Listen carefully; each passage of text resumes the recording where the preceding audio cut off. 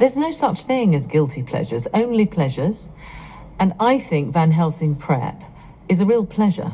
You've seen it? Yes. And your character is reminiscent of Tess of the D'Urbervilles. Thank you, and welcome to an all-new episode of No Guilty Pleasures, a pop culture podcast. I'm your host, little-known cartoonist, Ken Holtzhouser, and today we're going to go through some of the back alleys of pop culture and find pleasure in some of the strangest of places. So please, join us on this journey. Let's go!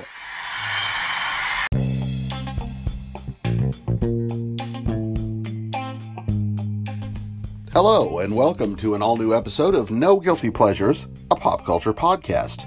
I continue to be little-known cartoonist Ken Holtzhouser, and today we're going to go to kind of the grungy side of London for this movie. This is what you'd consider a cult classic.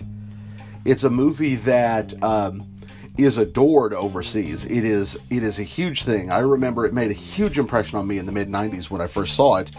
And it's one of those movies that I watch kind of regularly anyway because, well, it's just a lot of fun. Today we're going to talk about Withnail I.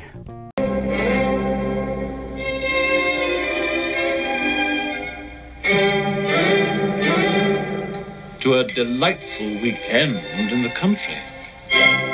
You are cordially invited to spend a carefree weekend in the English countryside.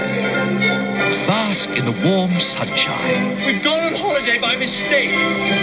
Enjoy the rustic pleasure of country living. It's gonna be so cold in here. It's like Greenland in here. Wants to get down there and have sex with those cows. Partake of fine varietal wine. You're drunk. I assure you I'm not, officer. I've only had a few ales. Take lunch at a charming pub. We want the finest wines available to humanity. We want them here, and we want them now. Fraternize with cheery locals. I don't care where you come from. Hans! Experience culinary pleasure. So I can make it die.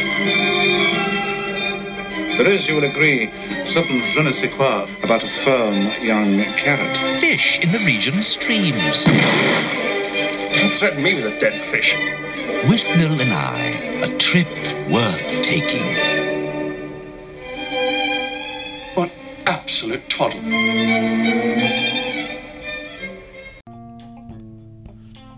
And that's the trailer for Withnail I. Withnail I is a movie written and directed by Bruce Robinson, and it's largely taken from memoirs of his life as a struggling actor growing up. The movie stars recent Oscar nominee Richard E. Grant, former Doctor Who Paul McGann, and former Harry Potter actor Richard Griffiths. And it's a grungy movie. It's a very grungy, very funny movie about two struggling out-of-work actors in the late 60s in London who are tired of living in the abject squalor that they're living in. And when I say squalor, I mean this movie really grunges this thing up. There's an ick factor to this for sure. You see all of the dirty dishes in the sink, and you see how hideous it was. And like I said, this is based a lot on Bruce Robinson's growing up as a young actor and having this kind of grungy lifestyle before he got cast. I think it was in Zeffirelli's Romeo and Juliet, and he got hit on a lot by Zeffirelli, which is part of what will shape this story. Richard E. Grant plays the title character of Withnail, and Paul McGann plays the I, that is Marwood. They're two young, out-of-work, struggling actors. Marwood, on the other hand, seems to have a certain amount of talent and a certain amount of pedigree. It seems like he's on the verge of being cast, where Withnail is just this incredibly difficult, drunken, petulant character. And the two of them decide that what they need is a trip to the country. So they con an acquaintance, an Uncle Monty, who has a house in the country, oh dear, by suggesting that Paul McGann's character of Marwood might in fact be homosexual, like Uncle Monty is, which really starts things going for Uncle Monty. It is, it's a movie where you take two quote-unquote sophisticates from London, get them really drunk, and put them in a small little village. There's so many quotable moments, quotable lines. I think my wife and I do the, we want the finest wines in the land and cakes virtually anytime we ever go to a shop.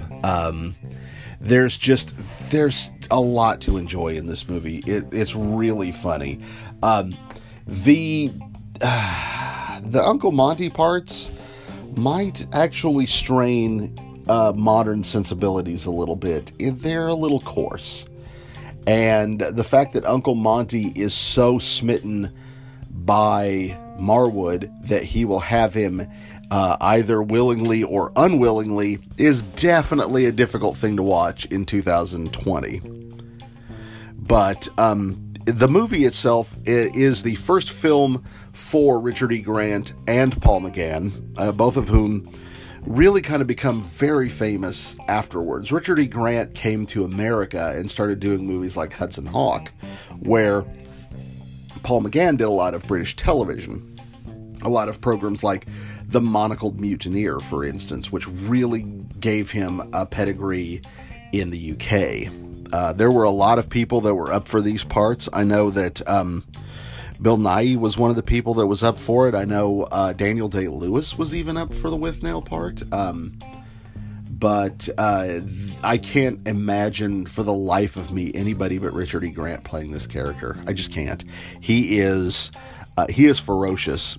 And I mentioned that Paul McGann was in fact a former Doctor Who.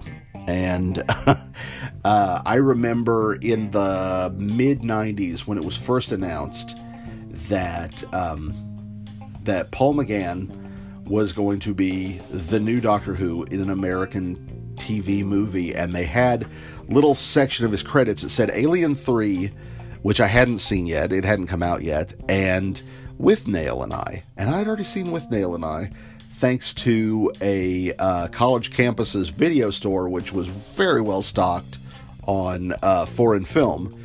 So I thought, oh wow, from Withnail I. So, of course, mentally, I was absolutely ready for the idea that it was Richard E. Grant, because he is so dominant in the film. And it was and it was not Withnail, but it all worked out well in the end. Richard Griffiths was the star of a show in the UK, I think, called Pie in the Sky. So he was already a very prominent actor. And seeing him as Uncle Monty made the Harry Potter movies difficult. I remember going to see them with my daughters and kind of like, oh dear, every time the Dursleys were on screen, because I couldn't help but remember his performance in Withnail I. Withnail I is a huge, as I said before, it's a huge cult film overseas. People, unfortunately, all three of the actors, well, two, since Richard Griffiths has passed, I'm afraid, but the two stars cannot go anywhere in public overseas without somebody yelling something about the movie. I very nearly got to see Paul McGann the end of last year. I was preparing to visit him and at a convention, didn't get to see him. Specifically, I was going to have him sign my copy of Withnail I, because I was that guy. I'd seen it in the mid-90s, and it has this sort of really grungy, Young Ones-esque comedy. And sorry if that's another British reference that you're not getting, but the movie is eminently quotable. It's funny. It's vulgar. The characters are unbelievably flawed, and they're on the farm by themselves for a great deal of time before Monty shows up, so you get to see them try to struggle with basic ideas like surviving. like getting a fire going in a fireplace, or perhaps making food for themselves. There's a bit with a chicken that is in particular kind of funny in a very in a very pathetic kind of a way. As the movie goes, it's becoming clear that Marwood is the character that in everybody's life in that squalid little den, he's the guy that's holding everybody together. He's the guy that seems to be the best at lateral thinking and saving the day. And it's looking very, very much like he's about to move on and actually become an actor in his own right. Actually become the thing that he wants, and not just some sort of weird gothic weirdo hanging around in a dirty house, like unfortunately Withnail is destined to be. It's a time capsule of 80s filmmaking. I know Bruce Robinson doesn't think much of how it's shot, but it's actually a pretty beautiful movie. Well, I say beautiful in quotation marks. It's beautiful in the dirty way that it's filmed, but the dialogue is spectacular. It's funny, and it's harsh when it needs to be, and it's touching when it needs to be. It's really the story of two friends, and one of these friends is growing away from the other one. One friend won't grow up, can't move on, and the other friend that takes care of everything is eventually moving on. So there's a great deal of pathos to be had with that. I don't know if Withnail I is streaming on any services anywhere. I don't see it very much. I mean, frankly, my DVD is my main source for this movie. You'll find some of the best lines on YouTube, I'm sure. And as it continues on, the cult of this is only going to continue to grow and grow and grow. It is a time period of the 80s and of the late 60s. It's a movie that features enough authentic late 60s music to have a sort of an unfortunate legacy, in that after this movie came out, the family of Jimi Hendrix at that point really decided that they needed to knuckle down on how their music is being used in films. So the family of Jimi Hendrix really started aggressively taking the rights back to the music at this point after seeing it in Withnail I. Well, c'est la vie. It's just fun. And you deserve the finest wine and cakes, and sometimes you deserve a movie that is touching and gross and really, really wrong and really, really right at the same time.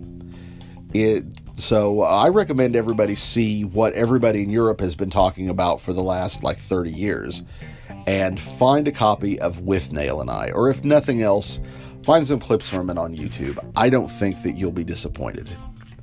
And I'll see you next time for another episode of No Guilty Pleasures, a pop culture podcast.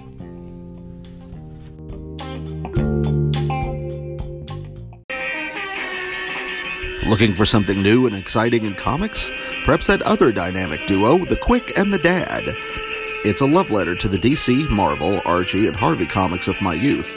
Available now in print and digital from IndiePlanet.com. Within the pages of The Quick and the Dad, you will find supervillains, dad jokes, strange, exciting worlds, really goofy supervillains, and bad puns. I promise. Each issue will delight and confound you in equal measure, and it's available now in print and digital from IndiePlanet.com.